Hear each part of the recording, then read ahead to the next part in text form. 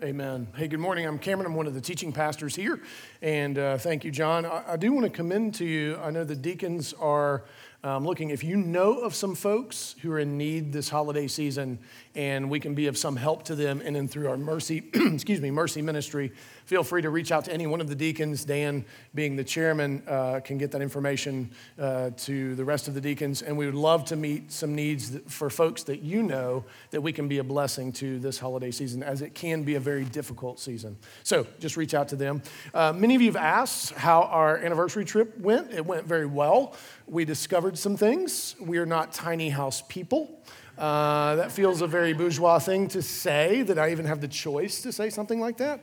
But 200 square feet is about 800 square feet too small for me. And so anyway, but we had a great time. Thank you for asking. It is good to be back with you all. If you would be turning in your copies of God's Word to Ruth chapter 3, we'll be in verses 1 through 13 this morning. And as you're turning there, let me give you the key truth. God blesses our efforts to maintain our integrity and honor Him in tempting circumstances. Let me say that again. God blesses our efforts to maintain our integrity and honor Him in tempting circumstances. If you would, give your attention to the reading of God's Word. This is Ruth chapter 3. Then Naomi, her mother-in-law, said to her, "My daughter, should I not seek rest for you, that it may be well with you? Is not Boaz our relative, with whose young women you were? See, he is winnowing barley tonight at the threshing floor. Wash, therefore, and anoint yourself, and put on your cloak, and go down to the threshing floor. But do not make yourself known to the man until he has finished eating and drinking. But when he lies down, observe the place where he lies. Then go and uncover his feet and lie down, and he will tell you what to do." And she replied, "All that you say, I will do." So she went down to the threshing floor and did just as her mother-in-law had commanded her. And when Boaz had eaten and drunk, and his heart was merry, he went to lie down at the end of the heap of grain. Then she came softly and uncovered his feet and lay down. At midnight, the man was startled and turned over, and behold, a woman lay at his feet. He said, "Who are you?" And she answered, "I am Ruth, your servant. Spread your wings over your servant, for you are a redeemer." And he said, "May you be blessed by the Lord, my daughter. You have made this last kindness greater than the first, in that you have not gone after young men, whether poor or rich. And now, my daughter, do not fear. I will do for you all that you ask, for all my fellow townsmen know that you are a worthy woman.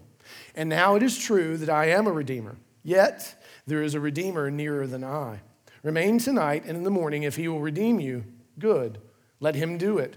But if he is not willing to redeem you, then, as the Lord lives, I will redeem you. Lie down until the morning." This is the word of the Lord. Thanks be to God. Now, it is very important that we recognize that there is a lot of tension in this particular section of Ruth, right? There's been some tension that's been building. Naomi really didn't know that Ruth was working in Boaz's fields until she came back. Matt taught on that last week when Ruth had experienced the grand hospitality, so similar and beautiful in its representation of the gospel itself. When she returned with all that food that was so necessary to her and Naomi's existence, she found out that this was in fact Boaz, someone who is from her family, and now she has a ray of hope. This person can actually redeem Ruth. But what does that mean for Naomi? Well, we don't know exactly. If Ruth holds true to character, more than likely she would take care of her mother-in-law, but that's not a guarantee. And so as you saw last week and as we'll see this week, Naomi's focus is making sure that Ruth is cared for and taken care of. Not necessarily her own wants and needs, which in and of itself is reflective of the Lord our God.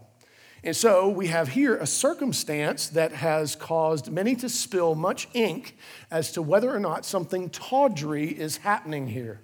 And for those of you who don't know what that word means, you can look it up. But it means something, well, anyway, I won't explain. So there is intended, actually, a sexual tension. And this is intended because what it's going to reflect of the righteousness under the moment of temptation, of the grandest of temptations, mind you, that the folks who are loved of God want to make sure that they honor the Lord their God. This is something that we could learn from them. And again, we want to be reminded, we're not trying to be better. Don't be a bozo, be a Boaz. No, we're not trying to do that. We're not worried about moralism, because moralism can only carry you so far, can it not? Something supernatural actually has to be going on within us for us to not grow weary in doing good, which actually we see Boaz doing. We don't know his backstory, as Matt pointed out last week. We don't know if he's a widower. He's more than likely not married because of what we find out later in the story, but he has been waiting himself. Here's a successful businessman who has made it through a famine, who owns land, who employs people, who is not married and doesn't have children and doesn't have anyone to pass this on to. You have to understand the gravity of that for Boaz himself. It would be easy for him to put himself out there and choose probably from anyone he would maybe want there in Bethlehem, but for some reason, he is not yet married and he doesn't have children. So he too has been waiting, which is something more in the background. We don't know the condition in which he has waited. I have a suspicion, and we'll talk about that when we get to his declaration of Ruth being a blessing to him. But the reality is he too is part of this story, and his righteousness matters, not because it makes him righteous, but because of what it displays about the Lord our God. And so, as we step into this part of the story, let me ask you a question. What circumstances do you find tempting to compromise your integrity? Now, if you don't know the answer to this question, you are in great danger, right? Because if you wait until it is on you and you think you're going to catch up in the curve, you're not going to, more than likely. And so it is very important for us to recognize ourselves, to know something about ourselves. John Calvin talks about part of us knowing who we are in God is we have to know who we are and who God is and how those things intersect. And so this is one of the places of intersection that is very important. We have to know what it is that tempts us, right? So that we can prepare well for the circumstances in which we find ourselves. For many of us, it is any sort of suffering or waiting. I will confess to you, I hate to wait for anything, right? I'm that guy on the airplane flying through the air. It used to take people like 80 years to make it to a place, whereas I'm making it there in an hour, and if the internet speed is slow, I'm angry, right? Any sort of waiting, standing in line. People who don't understand line psychology or are not prepared, they get to the counter and it's like they suddenly realize, oh, I got to pay for stuff? What have you been doing this whole time, right? So waiting is a place where I am at risk because of my own arrogance, my own pride. I can take the Lord's name in vain. And I didn't just say I cuss. I mean that as a Christian, I can display such a character that is not God's righteousness, that doesn't look anything like him, that people would be shocked to find out what I do for a living if I am left to my own devices. Other places, suffering, right? Sometimes in suffering, we think we have the right to have a little bit of comfort, right? If I'm suffering, or if even you have worked hard. This is actually interesting. Oftentimes, temptation comes at the end of a big project, at the end of graduating from some sort of school. All of these things are places of temptation because we think we've earned something. So the issue, actually, if you've been paying attention, is not the temptation or the actual manifestation of the sin. It is the arrogance that thinks we should be able to do as we please when we want. That is the thing that we have to mortify within ourselves and recognize where it shows up, right, more often than not. Because you can actually get through those circumstances very righteously and still be insanely arrogant and think that you are owed something for that as well.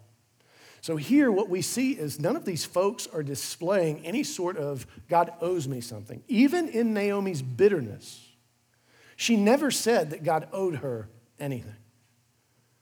What she did say was that she vented her spleen in saying that she was bitter, that she must have done something wrong, that this was somehow even still yet just of the Lord. She has not compromised her integrity in the story at all, even in deciding to be called bitter. That's not a compromise. That's just a true statement sometimes. As Susan and I were reflecting on the last year, it has been a hard year for Susan. We actually said it. I said it's been a good year with some hard things, and she said it's been a hard year with some good things. And it's not that it's just what she's going through with her parents. It is very, very difficult to carry that and to not at times feel like I am bitter. And the Lord can handle that, right? That is actually a more honest, less arrogant statement than to say, no, I can handle it all in my own strength. Behold, you should write books about me, right? Or at least poetry. And so what we see is Ruth also is in a difficult circumstance, right? Like we don't know where they live, right? Like where would they live? They don't have land. They didn't come back to, it's not like where we are. There's no like homeless shelter.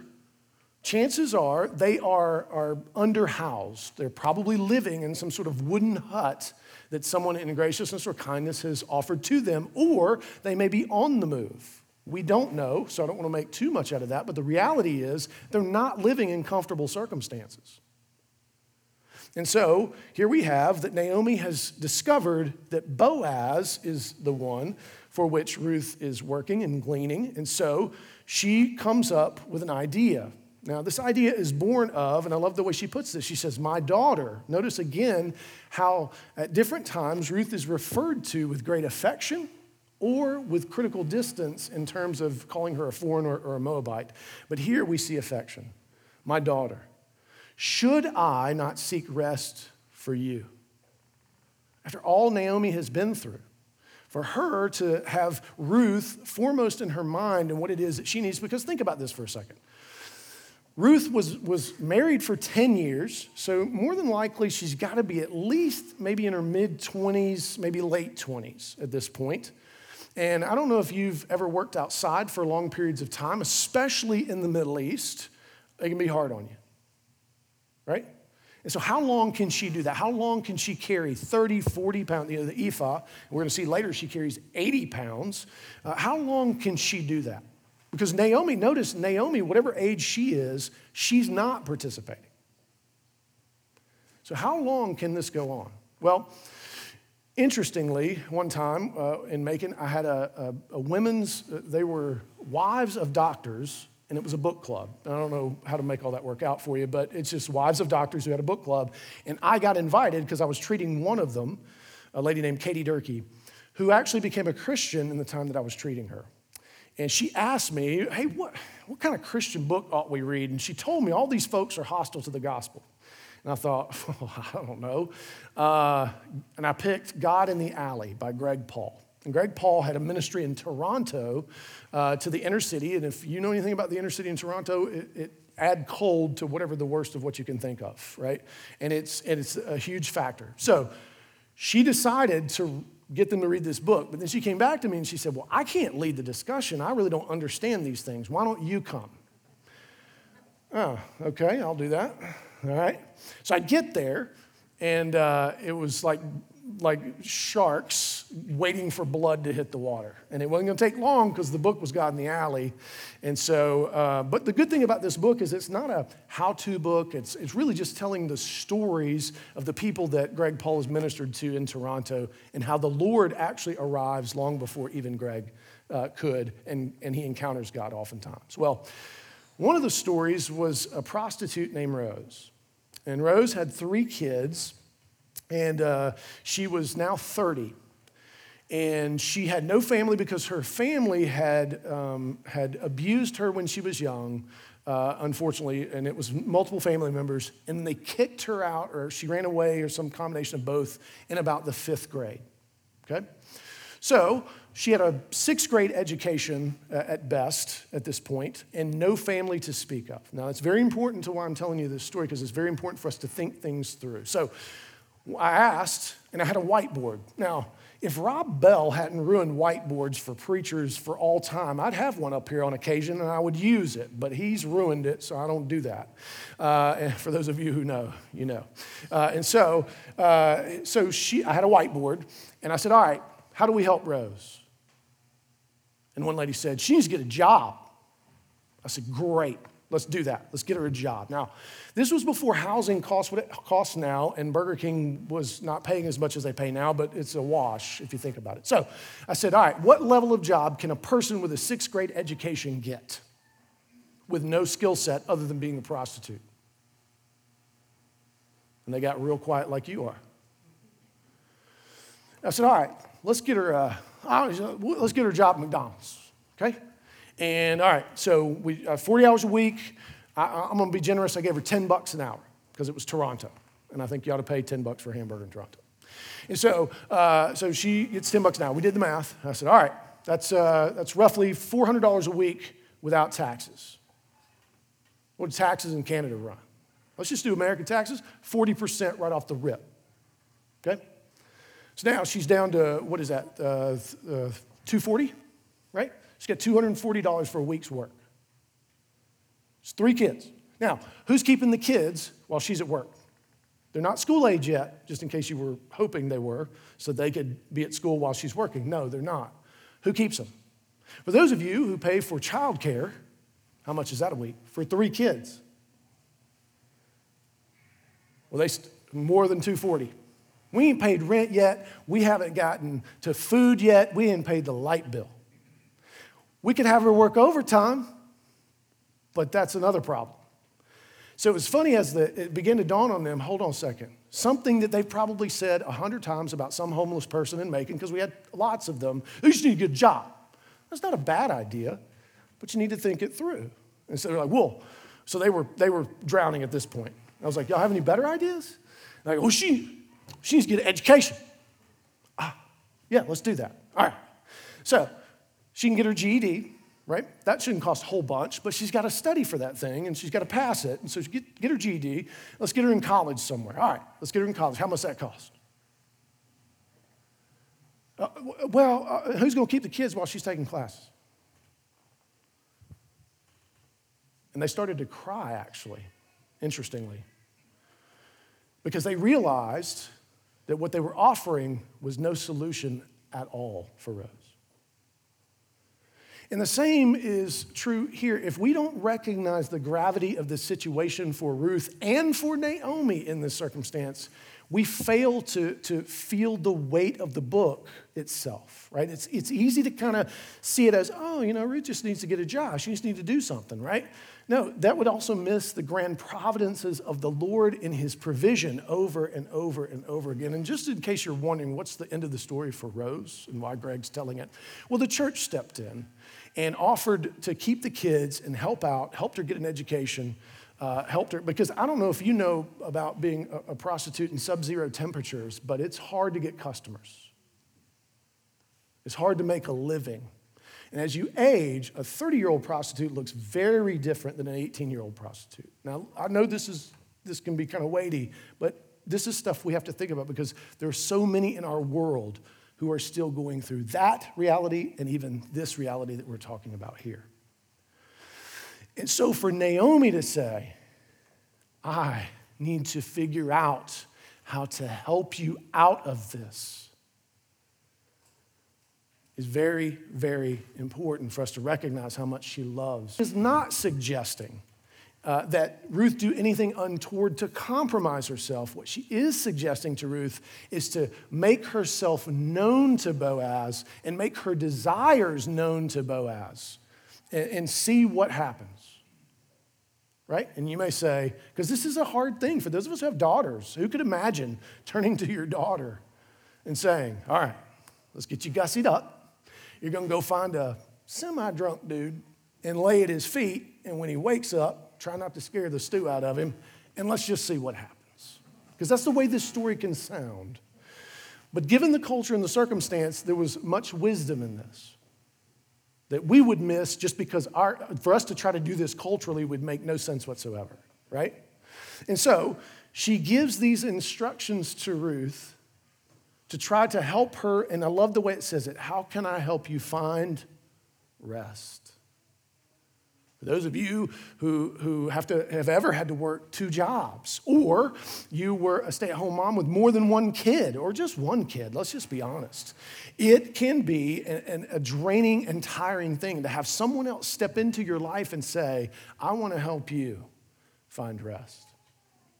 Think about, that's Jesus, is it not? Is it not Jesus who steps in and says, come all you who are heavy laden and burdened, and I will give you rest. It's not a rest that's necessarily instantaneous. It's not a rest that takes away all the suffering or the pain, right? You still have to be in relationship with somebody. Boaz, I'm sure, if he's in his 40s, is pretty set in his ways, right? Is he going to be easy for Ruth to get along with? And Ruth, she's a Moabitess. She's not sure how all these things work, right? So there's still yet tension to come. There's still yet suffering to come when she bears children. Will it hurt? Yes. Yes. Did Obed always behave? No. No, he didn't. So let's make sure that when we hear the rest of Christ that is being offered to us, even the rest that is to Naaman, is not a frictionless thing, and it's not a thing that lacks suffering. It's not a thing that lacks even effort. You don't earn it, but you must cultivate it, right? You are granted it as gift to steward and cultivate and use for your good and the good of everyone around you. This is the beauty of our salvation. And so Naomi seeks to help her to find rest. And notice how she replies. She says, I will do all that you say. Notice the echo to our assurance of pardon. When the angel came to Mary and said, here's what's going to happen. One of the weirdest stories you've got to think that's ever happened. It would be so strange to hear that, especially she was probably 14 or 15, right? Chances are, teenager of some sort. And she's like, as you say, I will do all that you say. And so we hear an echo of that even here. And so she goes down to the threshing floor, just as her mother-in-law had commanded her. And when Boaz had eaten and drunk, and it says merry of heart. Now, we need to be careful here because the Bible makes it very clear. Is drunkenness something we should be doing, pursuing? Nope. Is satiety, merriness of heart, being able to give thanks to the Lord for what he has provided in food and drink, is that a reality? Absolutely.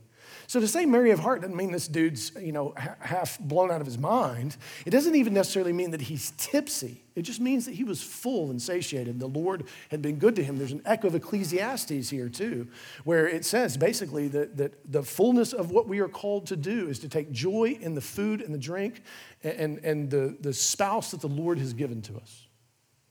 And so he's got the food and the drink part down. He's merry of heart and he's able to sleep. And so then she comes softly, uncovers his feet. Now there's a grand tension in what the Hebrew means by the uncovering of the feet, and that is intended here.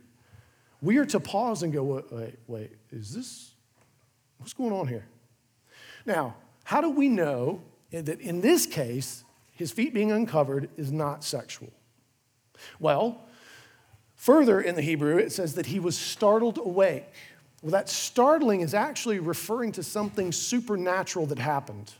So you might imagine that an angel of the Lord is the one who poked him, not Ruth. Not Ruth wasn't doing anything to him to wake him up. Because notice, when he's startled awake, he has to roll over and find out that there's a woman at his feet. So she clearly, if he's having to roll over and find her, there are places she's not, right? And so for her to place herself at his feet is a submissive posture. Again, I know submission is a tough word for many of us in this room, myself included, and I'm a dude. But we are called to submit to one another and to show humility, but to submit to that which is honoring to the Lord, not to ever submit to that which doesn't honor the Lord. Right? So she recognizes Boaz as a man of character. She would not have put herself in a position if she thought he would do something to harm her or dishonor her femininity. And so she lay at his feet. Something startles him supernaturally. He looks and says, "Who are you?" She says, "It is Ruth, your servant." And she says these words, which are so important to understanding so much of the story. She says, "Spread your wings over your servant." This is basically take and protect me, provide for me. She's actually, I know this is going to be strange for some of you, asking Boaz to marry her. Is it okay for women to ask men to marry them? Well, in the Bible, yep. In the South, I don't know. You guys have to figure that out. And so, Ruth asks him, will you marry me? Will you take responsibility for me? Spread your wings over me. Think of all the Psalms that speak of the Lord taking responsibility for us as covenant people. Think of how Jesus, in essence, spreads his garment over us. 2 Corinthians 5 says it so beautifully. It is not that we will be further uncovered. We are not going to be further exposed. We will be further covered in a tent that is eternal. Death will be swallowed by life. That is what she's asking for here. Will you, Boaz, take the life that you have, the protection, the provision, and cover over the death that is coming for me? In this life of poverty and brokenness and foreignness in a land that is not my own.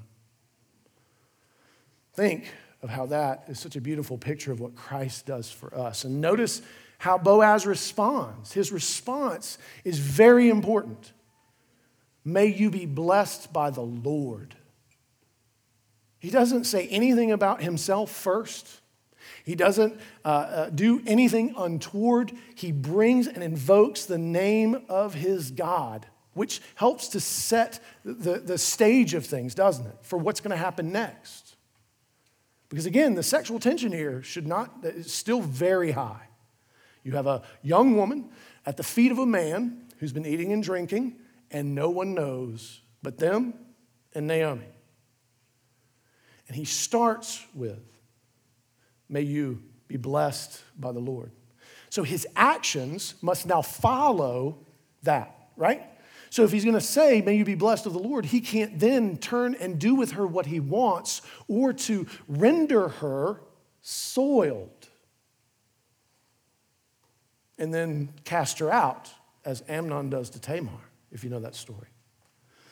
And he says, you have made this last kindness greater than the first in that you have not gone after young men, whether poor or rich. He's saying you have preserved your honor. Now, I want to be careful here because there can be echoes of purity culture here that I don't want to invoke, right? She's a widow. So we're not talking purity culture here. We're talking righteousness, which is different, right? I have all kind of thoughts about purity culture that are, I'm not for it. I think it places way too much emphasis upon one thing and one thing only, and it usually places more emphasis upon one sex, that being women, than it does men, and that I don't think is biblical or helpful. That's a conversation for another time if you want to have that conversation. But here, he's saying, you have preserved yourself, your righteousness. You have kept yourself. And he even goes on to say, people speak of you in the community. They know you are, and this is a weighty word, a worthy woman. This is why oftentimes we've spoken of Ruth following Proverbs, because she is, in essence, the Proverbs 31 woman. She displays wisdom and honor and righteousness for the good of not only herself, but all around her. And so he makes it clear, yes, I can be a redeemer. But again, notice his honor. There's another. He said, look, it is a great kindness that you have come to me and you have asked me for marriage. But I'm not, according to the law, the first. I'm not the one who has the ability to say whether or not this can happen. There is another. Now, we know that they didn't engage in anything sexual because why would he say there's another and then cost that other the opportunity to say yes or no by violating the law? He doesn't. He doesn't do that. He doesn't take advantage of the circumstance. Now, this is also a powerful undoing of Genesis 19. If you're wondering, what is Genesis 19? Well, this is where Ruth comes from. Remember, her family lineage is Lot and his two daughters who get him drunk. Notice the contrast here. They get him drunk, and they produce two lines, Moabites and Ammonites. Not good. They're not welcome in the temple. And so she, unlike her great-great-great-grandmothers, doesn't take advantage of the circumstance. And Boaz, unlike her great-great-great-grandfather, doesn't take advantage of the circumstance. Do you understand the level of temptation that would be here? You got a, let's just guess, 40-year-old bachelor who's got a beautiful woman in front of him, and it is nighttime, and he is merry of heart, and she is asking for marriage. Think of all the stuff they could come up with. Well, how many times have I heard this as pastor? Well, we're planning to get married anyway. It's like we're married in our hearts. Okay. Yeah, that's how that goes. And so he doesn't take advantage.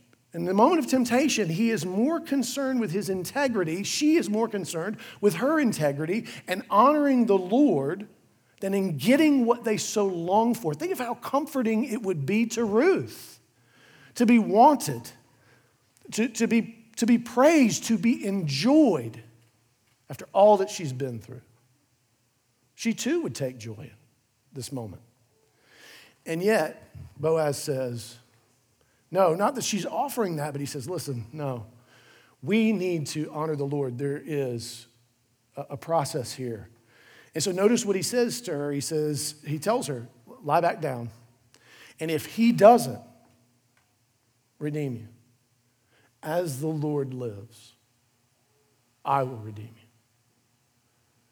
And so he is making a promise, a vow that is of great gravity. It would mean a lot to her and would allow her to sleep through the night. Now, for those of you who are like, so does this mean that like if you're not married, you can sleep in the same space? No, it doesn't mean that. And you got to know yourself. That's not smart. And you're not Ruth and you're not Boaz. And so don't be foolish here. This is not an argument for that. In fact, this is a circumstance that argues against it in large measure because of the level of temptation that was upon them. And so, praise God that our foremother and forefather, you got to remember, Boaz and Ruth are forefathers and foremothers to us in the spiritual lineage. Because of if you look at the lineage of Christ, we who are in line of Christ, we benefited from this moment. That to them, as they were thinking about, they weren't thinking, I hope people in 2023, when they do Ruth for Advent, will rise up and call us blessed. They weren't thinking about that. They were just trying to get through the night. But what was most upon their hearts and minds was their own integrity and the honor of the Lord. This is what ought to be true of us. And notice, again, would anybody fault Boaz? What time are we in? Judges. Would anybody fault Boaz for doing what was right in his own eyes with a young Moabitess who, by the way, put herself at his feet? No. Would anybody fault Ruth, really, for trying to use her beauty, to use what she has to offer in her still yet youth to gain rest? Would anybody blame her for throwing herself at Boaz and hemming him in and getting pregnant such that he would have to take ownership of her? No, they wouldn't. They chose the narrow way. Because at this point in the story, they don't know which way it's going to go. There's an unknown redeemer that she may not like very much, that may be like all the other people who do what's right in their own eyes. She is still holding in liminal space, waiting. Boaz, in the same way, instead of rising up and doing what he could do in his own eyes, chooses not to. And in so doing, the curse of the Moabites is repealed. We have the unfolding, potentially, of the Abrahamic covenant. We're not quite there yet. Let's not get excited. There's still more of the story to tell. We know where we're going to get to. But it is a beautiful thing that there is so much going on in what's just an everyday struggle. The same is true for us. Now, we are not matriarchs and patriarchs, as it were. And I'm using patriarch in the best sense of the word. We are, yes, in the line of Christ, but we have Christ, and the covenants are fulfilled. He is the yes and the amen. However, our days, our hours, our actions, they do matter. How you live matters. How you handle your singleness. Notice these are two single people under very difficult circumstances who could, based on their yearning and their longing, choose to take up by their own strength something that they have yearned for, and they choose not to, instead continuing to honor and obey the Lord. And so often we don't. And we don't see it as opportunity to actually have an impact on the kingdom with a display of the righteousness of God. I suspect that Boaz has probably struggled because he says to her, this is a greater kindness. Why would that be a kindness to him if he hasn't struggled? So we're not talking about perfection here. We're talking about orientation. We're talking about heart motive. We're talking about people who know that they are loved and want to return that love, not only to the Lord their God, but to one another in a display of that being loved. It gives them the strength to maintain their integrity and to honor the Lord. You can't do it without it. It won't last. So listen to what Barry G. Webb says about this. He says, properly understood, a belief in God's sovereignty does not lead to fatalism or passivity. So what did he just say? We do believe that God is sovereign, but that doesn't mean that we are not to act. It doesn't mean that we are not to try. It doesn't mean that we are not to ask. It doesn't mean that we are not to get involved, right? And so it's not that we are fatalistic stoics who are like, well, if God's sovereign, he'll provide. You know, as if sitting around and doing nothing is what's going to attract anything other than flies. And so it is important that we recognize it's not that and it's not passivity. We do have agency. We don't have agency to make God love us more or in the first place. We do have agency to participate in the kingdom to which he has invited us in grand hospitality. He says, quite the contrary, it provides the hope, right? So you can act, if you're acting according to his righteous character with integrity and seeking to honor him, you can act in hope. But sometimes hope, it waits. There's a waiting. And then there's confidence to be able to move forward. Notice Ruth's boldness, asking Boaz to marry her. So let me ask you, what helps you to maintain your integrity and honor to God in tempting circumstances? My hope is that your answer would actually not be technique, right? It wouldn't be that you keep an acorn in your pocket. If you do that, that's fine. That's fine. But if you rub that acorn, hopefully what it reminds you of is not how to battle the temptation, but more to remind you that you are loved. And that out of being loved, you would not want to engage in what your heart so longs to engage in that is dishonoring to the Lord. Too much of what we try to do is technique, and not enough of what we do is born of knowing who and whose we are. That would be the driving motivation, that would be what leads to wise practices, spiritual practices, use of the means of grace in these things. So, Ruth 3, 1 through 13 teaches us that God blesses our efforts to maintain our integrity and honor him in tempting circumstances. What it doesn't tell us is when he chooses to do that. And it is most important to recognize that God's blessing is not always material. Most importantly, it is with his presence, is that we would not feel cut off from him. Too much of us are callous toward that. We want physical manifestation more than we want the person of God himself in and through union with Christ and the working of the indwelling Holy Spirit. So we would do well to meditate more upon not what we need to do and set up and accountability and those kind of things. Those are after what you ought do, which is to realize how deeply and profoundly you are loved and how much that love was in what Christ said when he said, "Come, all ye who are heavy laden and burdened, and I will give you rest." Let's pray. Father, thank you for rest in Christ. Thank you for hope in Christ. Thank you that we can with confidence draw near to the throne of grace to receive what we need in any time, whether that's a time of trouble or a time of need or a time where wisdom is needed. Help us as your servants maintain our integrity and honor you based on the firm foundation of knowing how deeply and profoundly we are loved by you. And help us encourage one another in that reality, and that any of the techniques that we would come up with would always be born and founded on that reality. That we would not try in the strength that will grow weary and seeking to do good, but instead recognize the greater good that comes from honoring and glorifying you in our bodies, in our minds, in our hearts, in our actions, and the impact that it has on those around us. Right? Too often, we don't realize the impact that what we do, how we live, how that affects so many around us, future generations. God, help us to honor and glorify you as your ambassadors of your reconciliation in Christ. We pray this in Christ's name. Amen.